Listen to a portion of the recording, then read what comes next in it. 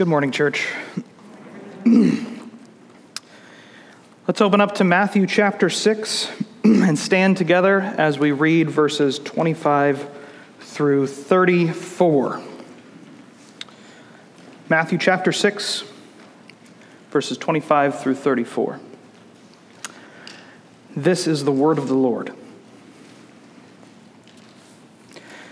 Therefore I tell you, do not be anxious about your life, what you will eat or what you will drink, nor about your body, what you will put on.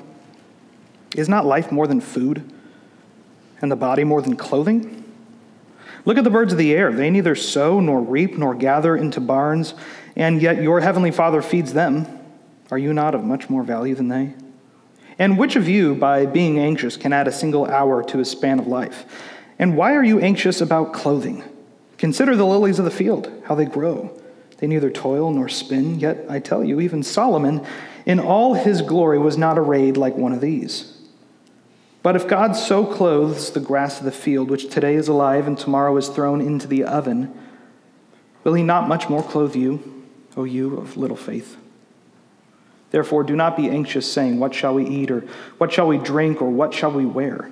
For the Gentiles seek after all these things, and your heavenly Father knows that you need them all.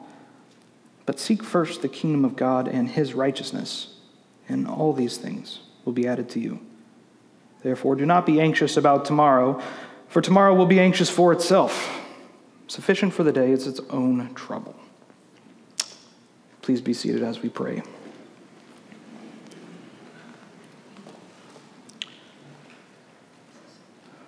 Lord, we need your help this morning to understand your word. We pray that you would enlighten our minds by your Spirit.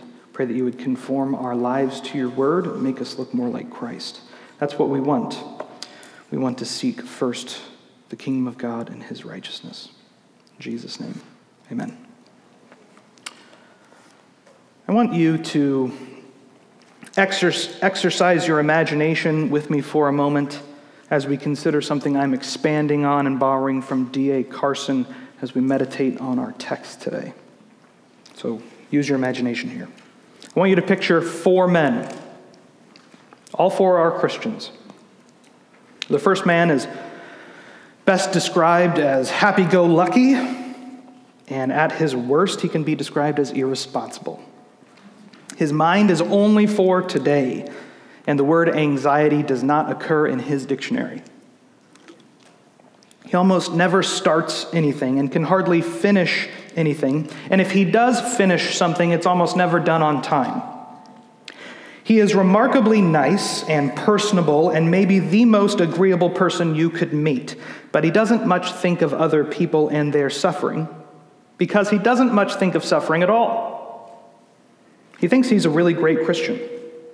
He believes he has stupendous faith because he never worries. The second man is almost the exact opposite.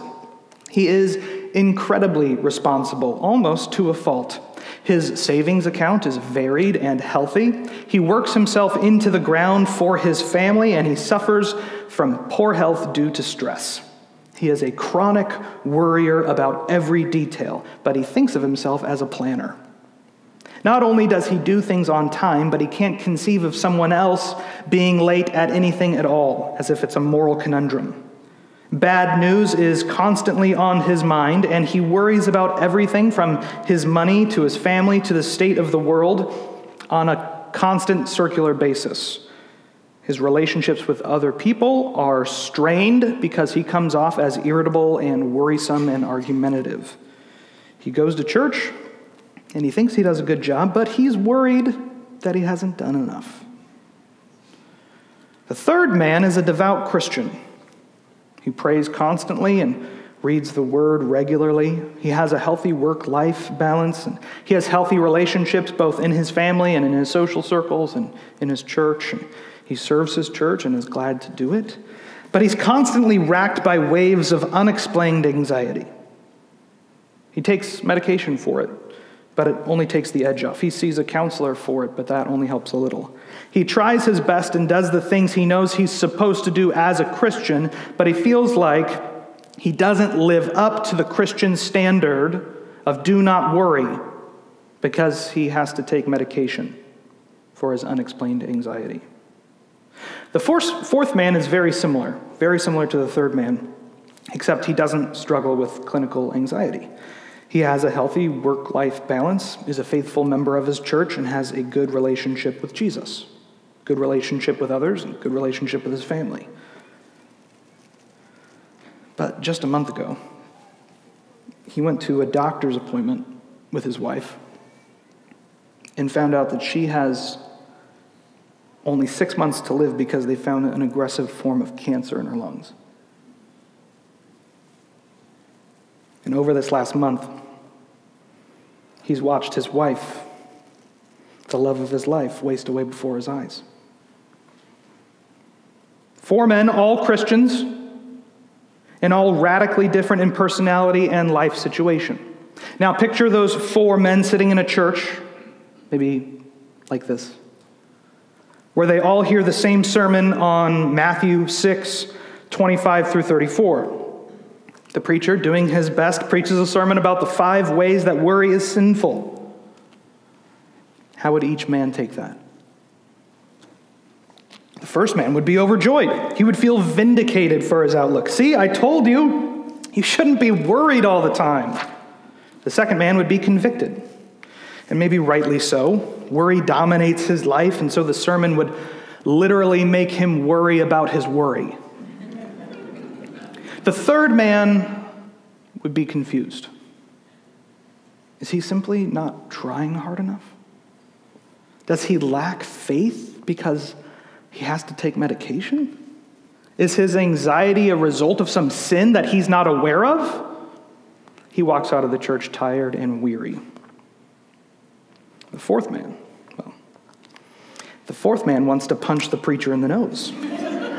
Not worry, he says. Is the preacher not aware of what's going on?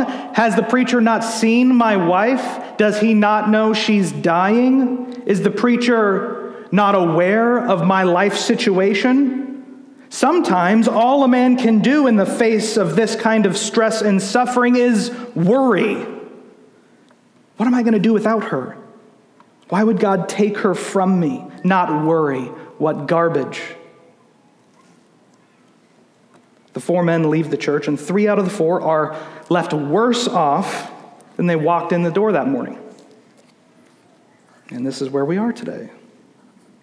Matthew 6:25 through 34. It's a joyful text, and one that should assuage our anxiety and worry, but all too often preachers make the mistake of not addressing the nuances here, the cultural nuances. It's tricky because it's easy to take a good principle like what Jesus tells us here and draw it out of proportion without good explanation. The problem is that we don't understand what Jesus is talking about when he uses words like anxiety and worry, because all of us bring our own baggage to those words. We think we understand, but we forget that point. We have our own definitions of worry. Right? The first man sees worry as anything that causes stress at all, as if Jesus is teaching that we should strive to live stress-free as best as we can. The second man sees worry as his whole way of living, which is probably true. The third man sees worry as his clinical struggle with anxiety. And the fourth man sees worry as all of the negative emotions going along with his current situation. So instead of making that mistake, of assuming we know what we're talking about, let's start with a more basic question. How does Jesus define anxiety? We're going to walk through the text looking for an answer to that question. And then we're going to ask, what is its opposite along the way? How is a Christian supposed to live if anxiety and worry, according to Christ, is not the way to live? So let's search for Jesus' definition of worry. Jesus' definition of worry. Our English translations can't agree on how to translate that word here. The ESV says, do not be anxious. That's what we're working with today. But anxiety is a loaded term in our culture, maybe even more so than the word worry, which is the word the NIV uses, if you have the NIV this morning. But the word worry almost sounds too trivial, right? As if Jesus is only condemning people who are unnecessarily worried about small things. But the things Jesus talks about in the text don't look like small things. They're big things, basic provisions, like food and drink and clothing. So if worry is the right word, then it's not a small worry. And the King James, if you have that, even says, take no thought for your life, which is really interesting and potentially helpful moving forward. But surely Jesus isn't teaching thoughtlessness, like the answer to anxiety is not to think at all. So it's clear that if we're going to understand what Jesus means by anxiety, we're going to have to let him define it, right? Are you willing to do this with me? We bring too much to this word, especially in the year of our Lord 2023, where worry and anxiety seem to be everywhere around us. Let's look back at verse 25. Therefore, I tell you. Okay, stop. We have a clue. Already, we have a clue. Jesus says, therefore, which connects it back to verse 24. Remember last week, Pastor Andrew helpfully showed us that in verses 19 through 24, we're given the choice between two things. Given the choice between two things 3 times. Heavenly and earthly treasure, light and darkness, God and money. And our text today comes right on the heels of the statement, you cannot serve God and money. But there's an obvious remaining question.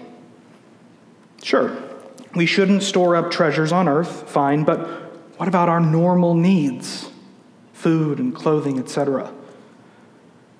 Chapter 6 has been building up to this point. A constant theme has been that of possessions. We're told in verses 4, 6, and 18 that we will receive a reward from the Father when he sees us give, pray, and fast in secret. You'll remember that. But just in case we're tempted to think that those rewards are earthly treasures, Jesus tells us in verse 20 to lay up treasures in heaven. And then in verse 24 that we cannot serve God and money. Okay? So the rewards aren't earthly. It's not going to be cash. But does that mean that God won't provide for us at all? That's a good question. And that's what our text deals with today. Jesus tells us not to worry about those things because God is our master. He says, therefore, I tell you, do not be anxious about your life, what you will eat or what you will drink, nor about your body, what you will put on. Is not life more than food and the body more than clothing? So here's the first thing we learn about Jesus' definition of worry. Worry does not have God as its master. Worry, according to Jesus, does not have God as its master. Whatever it is, it's something that God's servants should not engage in. So the opposite of worry so far must be something that comes from the right foundation with the Lord, the right relationship with the Lord. It must be something that sees God as master and serves him rather than earthly treasures. Something that stores up treasure in heaven. So that's a good starting point to understand worry and its opposite. Now verse 26.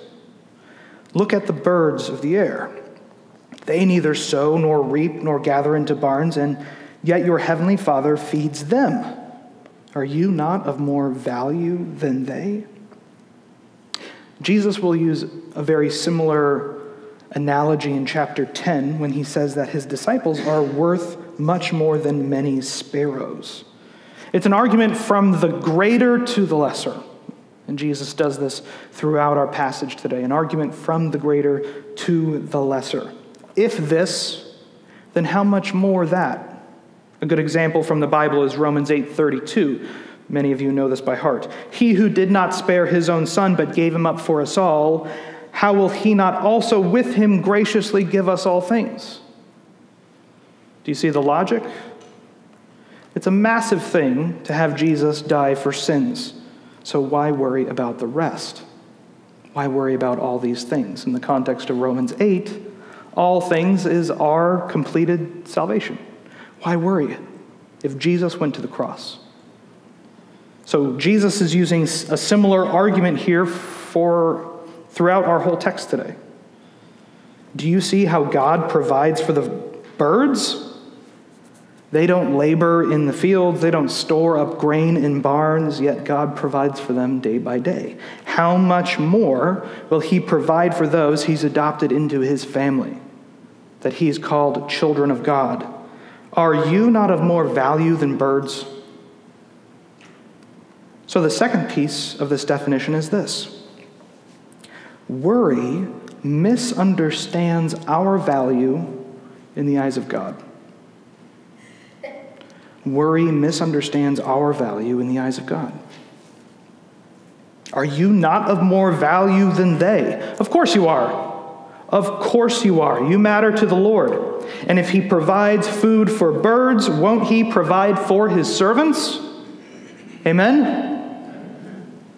Jesus wants his disciples to flee from the temptation to think that they don't matter very much to God. And that is a real temptation. How many of us have been tempted to think something like, God doesn't really think of me. He doesn't really see me.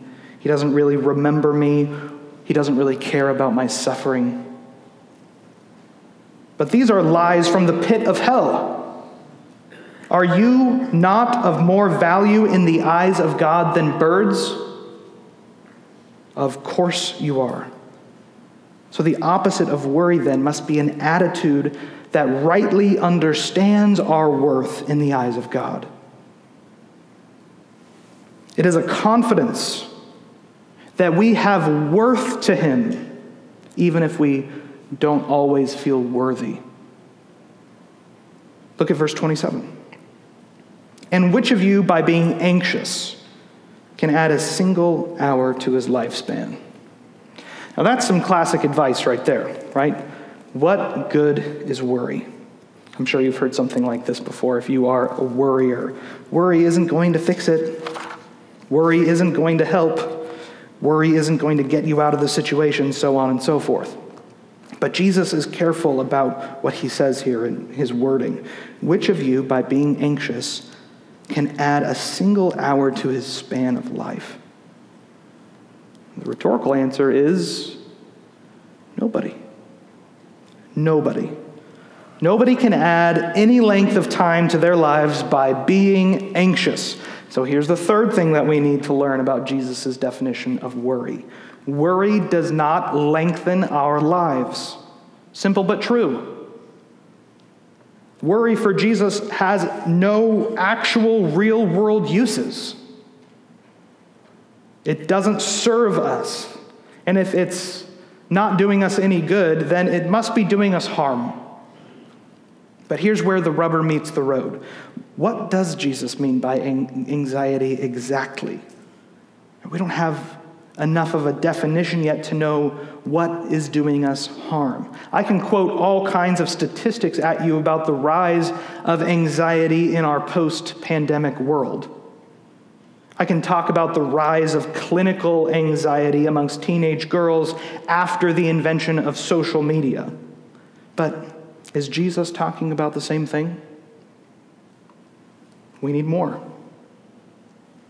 But whatever the opposite of anxiety according to Jesus is, it must do us good. It must even lengthen our lives.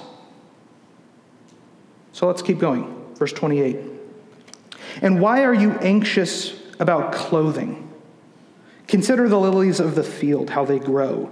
They neither toil nor spin. Yet I tell you, even Solomon in all his glory was not arrayed like one of these. But if God so clothes the grass of the field, which today is alive and tomorrow is thrown into the oven, will he not much more clothe you, O you of little faith? Jesus gives us another example, much like the first, except instead of birds, we have flowers. Birds don't worry about what they'll eat, and flowers don't worry about what they'll wear. Food and drink may be the most basic things a person needs. We can understand that. But we may find it strange that Jesus includes clothes on a list of most basic needs. Maybe in our culture we'd say shelter or warmth or something like that. Of course, Clothing protects us from the elements, right? It keeps us warm. It's another layer of protection against the hot sun. Protects our skin from bumps and bruises. But without clothing, not only are we exposed to the elements, but we're exposed to the world, the eyes of the world. A basic need for those in the time of Christ was the protection of their dignity and their modesty. It's only a culture far removed from that mindset that doesn't quite grasp why Jesus would include clothes on a list of most basic provisions. That's where we are. Nevertheless, we're given a picture of wildflowers and grass. They're so beautifully arrayed, Jesus says, that they exceed the glory of Solomon, King Solomon, who had all the wealth in the world, exceed his fancy robes and all of his jewelry. This is the second meditation upon creation that Jesus encourages his disciples towards. We're supposed to look at the birds and see the hand of God in provision. We're supposed to look at flowers and see the beauty of God in his creation. And we're supposed to be reminded that if God thus clothes lilies, will he not clothe me?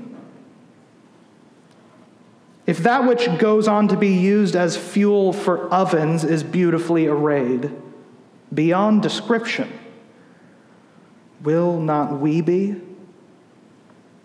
Again, this is an argument from the greater to the lesser, but it should make us stop and think for a moment. Our world tells us we really are not greater than birds, that we don't matter much more than lilies, that everything's made up of the same atoms and molecules and so on. But the world tells us, the Word tells us, that God has set man over creation, that we are his workmanship and his delight, that we have even been given dominion over creation. Now that doesn't give us license to dominate creation, but these verses should remind us of its beauty and of our place in creation. If God cares for birds and flowers, which he does, they are on his mind, how much more will he care for us, who are on his mind more? But it's what Jesus says next that gives us our next clue about what Jesus means by worry. O you of little faith. This is one of Jesus' common refrains in the face of doubt. And this is the first time he says it in Matthew. He'll say it to his disciples before he calms the storm. He'll say it to Peter while he's sinking in the water. But I'm reminded of Matthew 17.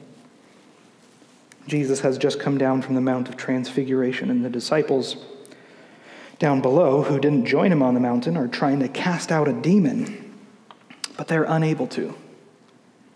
So Jesus takes over and gets the job done real quick, and his disciples ask this: "Why could we not cast it out?" Jesus said to them, "Because of your little faith. For truly I say to you, if you have faith like a grain of mustard seed, you will say to this mountain, 'Move from here to there,' and it will move, and nothing will be impossible for you." Whoa. Faith the size of a mustard seed, the littlest seed known to the disciples, would move mountains. But they were of little faith, which is tantamount to saying, in the face of that kind of mustard seed analogy, that they had no faith at all. So here's the fourth thing we learn about Jesus' definition of worry. Worry is the result of a lack of faith. For Jesus, worry is an attitude that results from too little faith. What does that mean for the opposite of worry then? Well, it must be that the opposite is a result of having faith. But faith in what? What do we place our faith in? What is Jesus telling us to believe in, to trust in? Well, all along in this text, it's been God. It's been God the Father providing. It's been the Father feeding. So Jesus is calling us to place our faith in the God who provides. Worry is the result then of not trusting that God can and will provide for those who are serving him. Faith in God and his provision gets rid of worry. Worry according to Jesus. But it's even greater than that. Let's keep going. Therefore, do not be anxious, saying, what shall we eat, or what shall we drink, or what shall we wear? For the Gentiles seek after all these things, and your heavenly Father knows that you need them all. Jesus repeats the call to not be anxious. In fact, we see another therefore here. As a result of placing our faith in the Lord, we should then not be anxious about these basic needs: food, drink, clothing. But then Jesus adds, for the Gentiles seek after all these things. Gentiles are anyone who's not Jewish, of course. They're anyone who does not worship the God of Israel. They're those who worship other false gods, right? They are essentially pagans. Gentiles are pagans. So here's our fifth item to add to Jesus' definition of worry. Worry is what pagans do. Right before the Lord's Prayer, Jesus says, and when you pray, do not heap up empty phrases as the Gentiles do, for they think that they will be heard for their many words. Do not be like them, for your Father knows what you need before you ask him. Do you remember what Jesus means? The Gentiles had no assurance that their gods would listen to them at all. No assurance, no confidence. They thought that if they really prayed a lot and used a lot of big fancy words, that they could convince their puny gods to act on their behalf. Christians are not supposed to pray like that. We're supposed to rest in the knowledge that God knows what we need even before we pray, and yet we ask anyway. Jesus has a very similar thought here in verse 32. The Gentiles, again, had no assurance that their gods would provide anything for them. So they were always worried that they did something wrong, or that they didn't pray enough, or that their lack of provision was because their God was unhappy with them and was punishing them. So they sought after all these things because they couldn't trust their gods. But our God knows what we need. He knows that we need all these things. He does hear our prayers. And our punishment for sin has been poured out on Christ.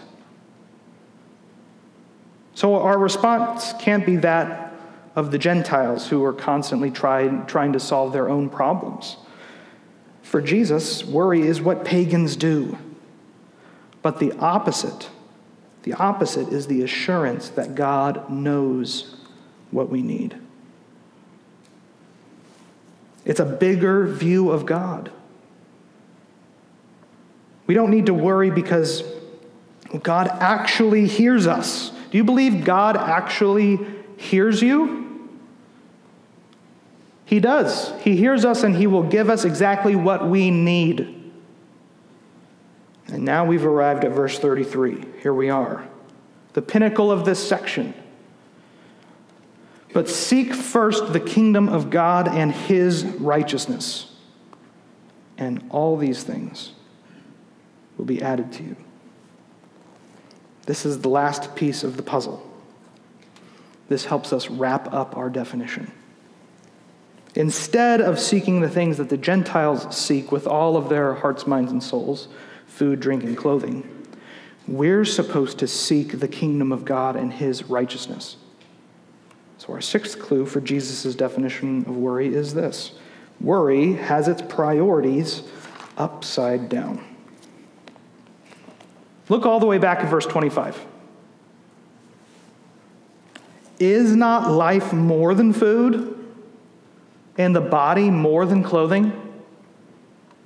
For the Gentile, for the pagan, or even for our modern materialist person who doesn't believe there's anything spiritual at all, the answer is no. The answer to the question of is not life more than food is no for those people. And so they seek the wrong things. They spend their lives vainly, without worth. We can think of last week's text and this week's text as closely related, and we should, of course. In fact, we wouldn't properly understand this week, 25 through 34, without last week's, and vice versa. Last week's text stands as a warning to us not to store up treasure on earth. But as Andrew pointed out, the greatest point that those verses made was that we're given a new way of seeing the world. We're brought from darkness to light in Jesus. So instead of prioritizing wealth and money, we're supposed to prioritize the Lord. We're supposed to serve God as master. And this takes a complete transformation.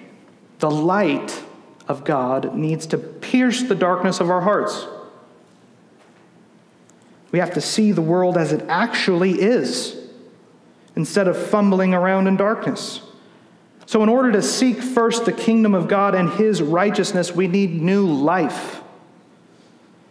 We need to see the world the way God sees the world. We think that wealth and money are important. We think that food and drink and clothing are worth worrying over. But in reality, God is in control of all things. Not just as a fun thing to sing on a Sunday morning, but in truth, God is in control of all things. His kingdom will be established on earth, and his righteousness is your greatest possible good. His righteousness is the greatest possible good for your life. When we see the world like that, with the help of the Holy Spirit, whom we need, we won't seek after the things that moth and rust destroy. We won't even worry about our most basic provisions. We'll understand that God's plan for us is so great and lovely and good that we won't even give a second thought to food and clothes. Those will fall into place when we're rightly serving and seeking the Lord. If we seek first the kingdom of God and his righteousness, all these things, these basic needs will be added to you.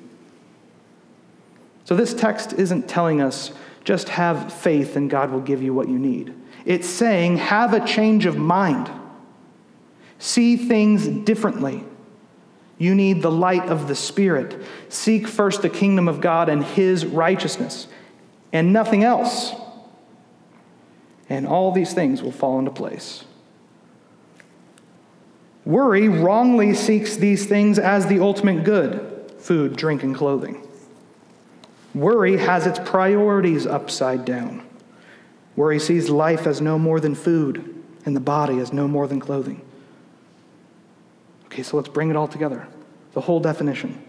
Jesus' ultimate definition of worry is this. This is what worry is according to Jesus. Worry is the worthless, faithless, and pagan result of not prioritizing the things of God and misunderstanding our value in God's eyes. Let me say that again. For Jesus, worry is, anxiety is, the worthless, faithless, and pagan result of not prioritizing the things of God and misunderstanding our value in God's eyes. And according to what we read here, that's what Jesus means by worry. So let's return to our four Christian men from the beginning. The first man thinks worry is any stress at all, right? He's got the definition wrong. But that's not what Jesus means, right? Jesus doesn't mean that it's any stress. In fact, by avoiding stress, that man cannot properly say he's seeking first the kingdom of God and his righteousness. The second man was probably the closest, although he needs to be given the alternative in order to move forward. The third man thought that worry and anxiety was what he was dealing with clinically, his medical issue. But worry, according to Jesus, is the result of something in the heart. It's a heart problem, not the result of a chemical imbalance. Jesus is not telling us that anxiety medication is wrong to take. So if you walk out of here feeling guilty about that, that's not my fault. Don't feel guilty. If you need that, it's okay. Although we need to take it wisely, right? We need to take any medication we take wisely and in conversation with trusted brothers and sisters in the faith and in a willingness to examine our hearts while we do it. Now, the fourth man thought that worry was all the negative emotions he was feeling about the eventual loss of his wife, as horrible as that would be. But he's really feeling grief. And for those here today experiencing grief, know that Jesus too was grieved. I would point you to John 11, where he weeps over his friend. Grief is a part of life lived after the fall that each one of us will have to encounter. And if you are grieving today, grieve well. Lament to the Lord, cry out to him, and do so in communion with those around you. You need other people. Ultimately, worry is a result. It happens because our hearts are in the wrong place. Again, worry is the worthless, faithless, and pagan result of not prioritizing the things of God and misunderstanding our value in God's eyes. But the alternative is the exact opposite. The alternative is the exact opposite. It's this. It's a beneficial, faithful, and Christian result of rightly prioritizing God's kingdom and righteousness above all else, and rightly understanding our value in God's eyes. Maybe we'll call this Christian contentment if we need a word. Contentment is a good word. It's a biblical word. But maybe it would be better to use Paul's language. So we'll call it the peace that passes all understanding. It's God's peace. It's the peace of God. Peace is the result of faith. Peace comes when we're in right relationship to the Lord. Peace is only possible through the cross of Christ. Amen? If you want peace, you need Jesus. If you want peace, you need to seek first the kingdom of God and his righteousness. You need a new perspective. You need a new life in him. The peace of God can endure even when we lack our most basic provisions like food and drink and clothing. When we seek first the kingdom of God and his righteousness in faith, peace will be our gift. So our preparation of worship this morning, do not be anxious about anything, but in everything with prayer and supplication, present your prayers before the Lord and he will give you the peace that passes all understanding. Paul is talking to a church that is poor, that lacks provision, and yet they can have peace. When we seek first the kingdom of God and his righteousness, peace will be our gift. We will be content with the things God has given us because we want what he wants. Jesus ends the section with verse 34. Therefore, do not be anxious about tomorrow, for tomorrow will be anxious for itself. Sufficient for the day is its own trouble. So after a long theological and pastoral explanation of what worry is, Jesus ends with something a bit more proverbial, even a little bit humorous. After all that, this ends up being pretty practical advice. Life is stressful, right? We can't help but think about those stressful things. Okay, but we can take them one at a time. That's the godly response, actually. It's not just good advice. This is what Jesus tells us to do. We might even say that faith is content to take each day as it comes. So if you're dealing with stress today, big stress, take the Lord Jesus' advice. Let tomorrow be tomorrow. Focus on today. Sometimes that's easier said than done. And even that we need the peace of God for. So how can you live righteously before the Lord today? knowing that's your ultimate pursuit. It's time to examine your heart there. If you lack peace, the peace of God, and you feel consumed by worry, look at verse 33. That might be a new orienting principle for you. How can you obey him today?